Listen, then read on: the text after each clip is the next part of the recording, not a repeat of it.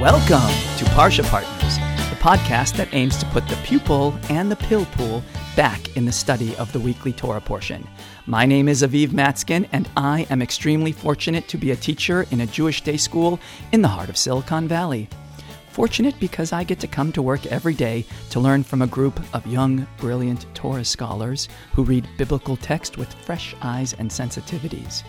After years of training and then learning from these creative readers, I decided it's just a shanda not to share their beautiful teachings with a wider audience. So I'm inviting you to come with us on a brief journey through a small section of this week's parasha. Partner with us, a group of young students and an old teacher, as we try to uncover layers of meaning through the sharing of questions, connections, inferences, and predictions. Let's begin by meeting our participants today.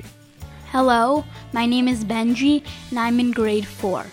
Hi, my name is Rotem, and I'm in grade 6. Hi, my name is Emma, and I'm in grade 2.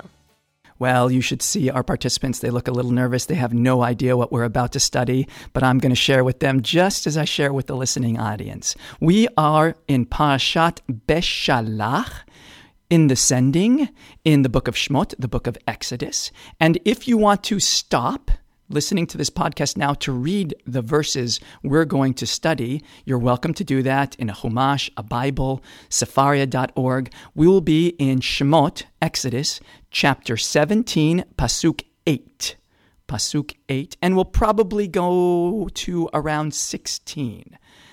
And if you want instead just to come along with us on the journey as our interpreters here see it for the first time, you're welcome to do that. We are in the parasha in which Pharaoh finally says, "Go, I am sending you on your way."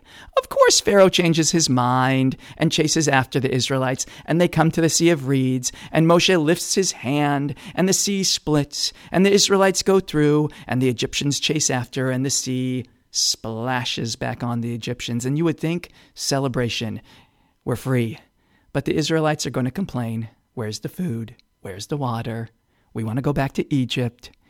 And then at the very end of the parasha, something very strange happens. That is where we're going to be now.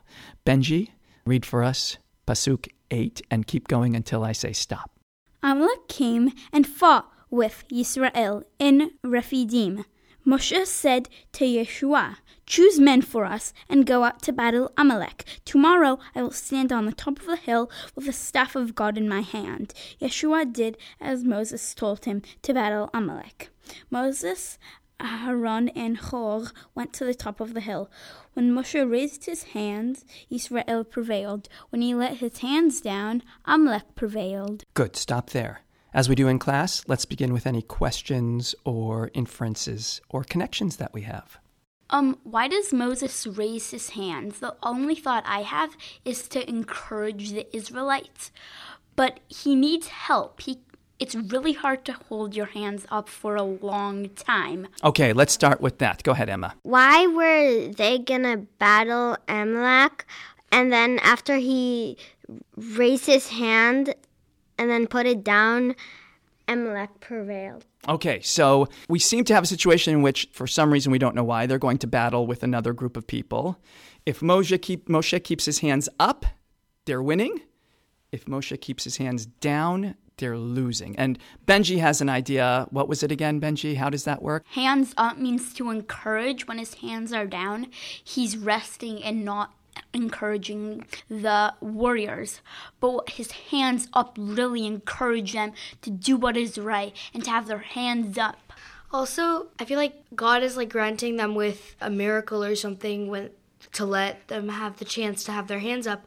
But if God can do stuff like that, why can't it just not have them there? Because they just got out of Egypt. They should have some time to rest. They should relax for a while. Why does God even allow them to be attacked? They just got out of Egypt. They're exhausted. If God could provide a miracle, then stop Amalek from attacking. Maybe God did it as a consequence of all the whining, because he led them out of Egypt, and now they are complaining and they don't have faith in him. Well, it turns out, Rotem, that you're Rashi. Rashi, the 11th century commentator, he says actually what you just said. Right before it says Amalek attacked, if you look right above it, it says the people of Israel asked Moses, is God even among us? I mean, is God even here to help us? So Rashi says, well, God has a response. You want to know if I'm here? Look what happens when I do nothing. You'll get attacked. Yes, Benji. Why a hill? Like, maybe a cliff to show that they're like sturdy and the battle's happening under. Or maybe even a pit would symbol like the Joseph story. This hill, I'm not sure what it has to do with the battle. Actually, Benji, now that you mentioned the hill, I would say that argues a little against what you were talking about earlier, the cheering. Because if the people are down below and Moshe is their cheerleader up on the hill, they're not going to take their eye off the battle to look up. Hey, is Moshe cheering? Because when they do that, they're going to get slayed. They're going to get killed. So I'm guessing it might be something else than cheerleading Moshe is doing with his hands. I mean, you might be right, Benji, but it seems like the worst thing you can do when you're fighting is to look up to see if Moshe is hands up for you. Emma, you have an idea? Why that? I think it's a tribe. Why that tribe? I'm guessing maybe the tribe is like one of the more powerful ones that they fear, and to kick the Israelites out of their illusion that life is only slavery, the first thing God wants to do is kick them out of that illusion with a powerful tribe attacking. And maybe they have the Amalek tribe attacks in some way that is different from other tribes, that maybe symbolizes something to the Israelites. Speaking of symbolizing, I just looked up, thanks to Emma's question, the origin of Amalek, and in Bereshit, in Genesis, here's what I found. Amalek is a person, and his father is Eliphaz, and the father of Eliphaz is Esav, of Yaakov and Esav, the brothers. So Amalek is the grandson of Esav. That's interesting. But why would they attack Israel if they're brothers? Brothers. Oh, wait, I see. So Esav is Amalek, and Yisrael is another name for Yaakov, Jacob. So when Amalek attacks Yisrael, it's Esav attacking Jacob. And they shouldn't fight each other. They're brothers. Yaakov steals everything from Esav. He stole the birthright. He stole the blessing. Esav and his tribe, the Amalek tribe, must hate the tribe of Bnei Yisrael. Ah, so you're saying this is just revenge for an old family fight between brothers. Yaakov, the younger one, stole the blessing and the birthright from his brother who was supposed to get it as the firstborn, and now Amalek is just taking up the fight because Esav had said long ago, ooh, I'm going to kill my brother for stealing. Rotem. But I'm pretty sure that they did make up in the end because they met and then they... And if Esav didn't attack him before, why do they attack them right now? That's a good question. After everything was said and done, Jacob and Esav did make up. They had a reunion, and Esav seemed to be okay with the whole thing.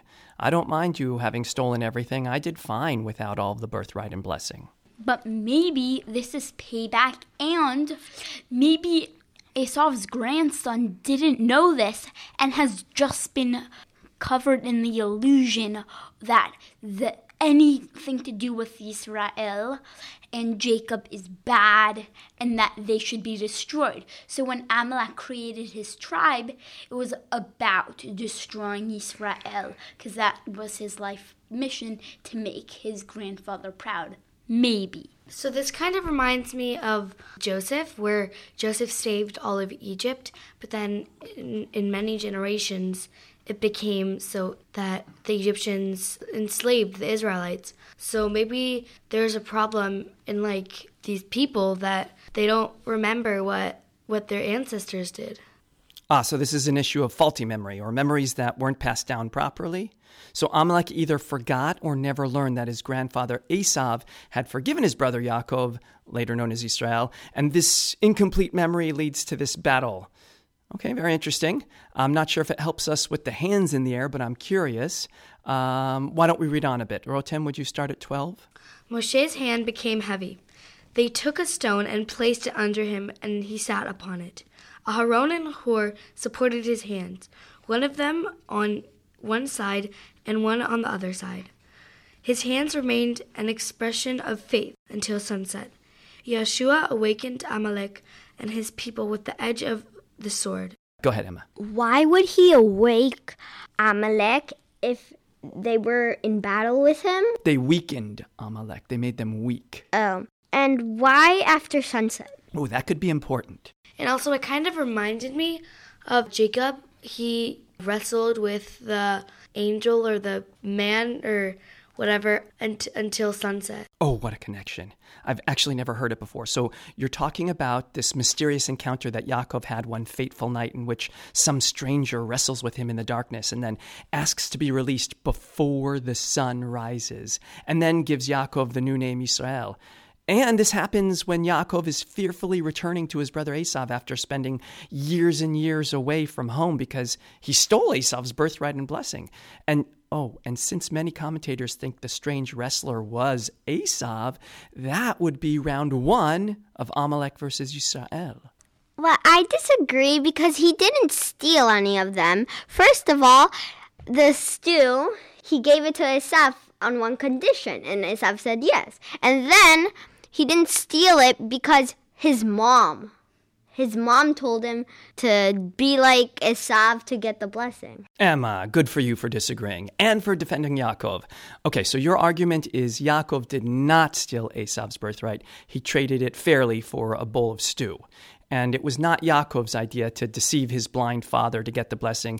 It was his mother Rivka's idea to have him pretend to be Esav. And so when he disguises himself as his brother, he puts skin of goats on him, on his hands and arms. On his hands. On his hands. So his hands are what tricked his father, and so they're the reason that he has all of this. So he has to, have the hands ready. Whoa. You're moving fast here. Hold on. Let me see if I've got this straight. So Yaakov's mother covers his hands with the goat skin to disguise him as his brother Esav, who happens to be very hairy.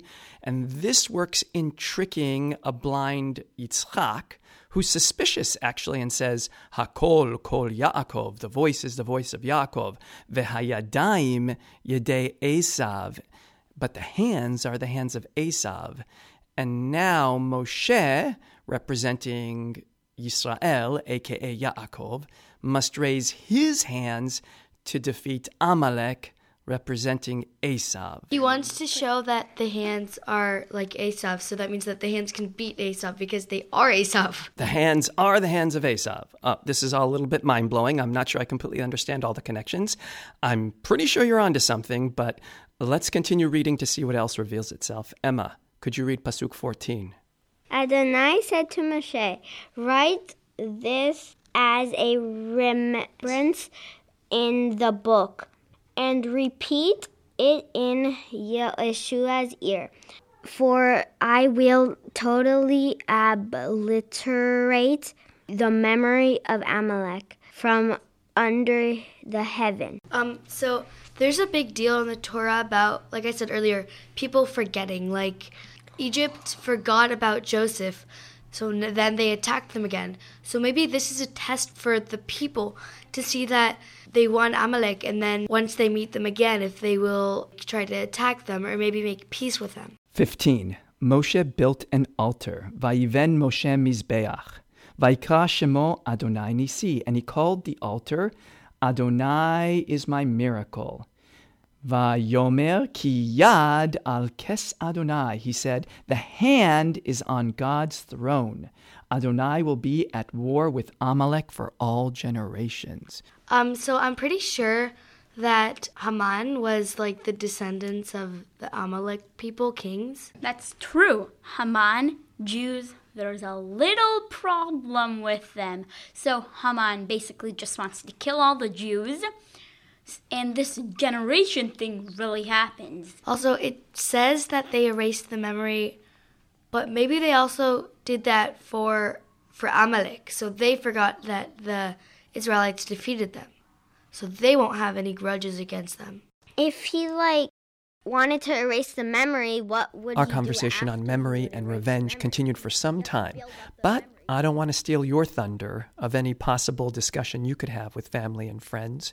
Instead, I want to share with you some modern commentary on the topics we broached. Yossi Klein Halevi, in a now famous essay called Purim Jews versus Pesach Jews, writes, Jewish history speaks to our generation in the voice of two biblical commands to remember. The first voice commands us to remember that we were strangers in the land of Egypt, and the message of that command is, don't be brutal. The second voice commands us to remember how the tribe of Amalek attacked us without provocation while we were wandering in the desert, and the message of that command is, don't be naive. The first command is the voice of Passover, of liberation. The second is the voice of Purim, commemorating our victory over the genocidal threat of Haman, a descendant of Amalek. Passover Jews are motivated by empathy with the oppressed. Purim Jews are motivated by alertness to threat. Both are essential. One without the other creates an unbalanced Jewish personality, a distortion of Jewish history and values. My students might argue that Amalek's attack was unprovoked. They would say that the sibling rivalry between Yaakov and Esav lays the groundwork for this ongoing struggle until one group, one of the brothers, can find the power to either forgive or forget. What do you think? Send us an email. Send us a voice message. Rate us on iTunes. But more importantly, come back next week as 3 new scholars come to reveal the hidden layers of the new parasha.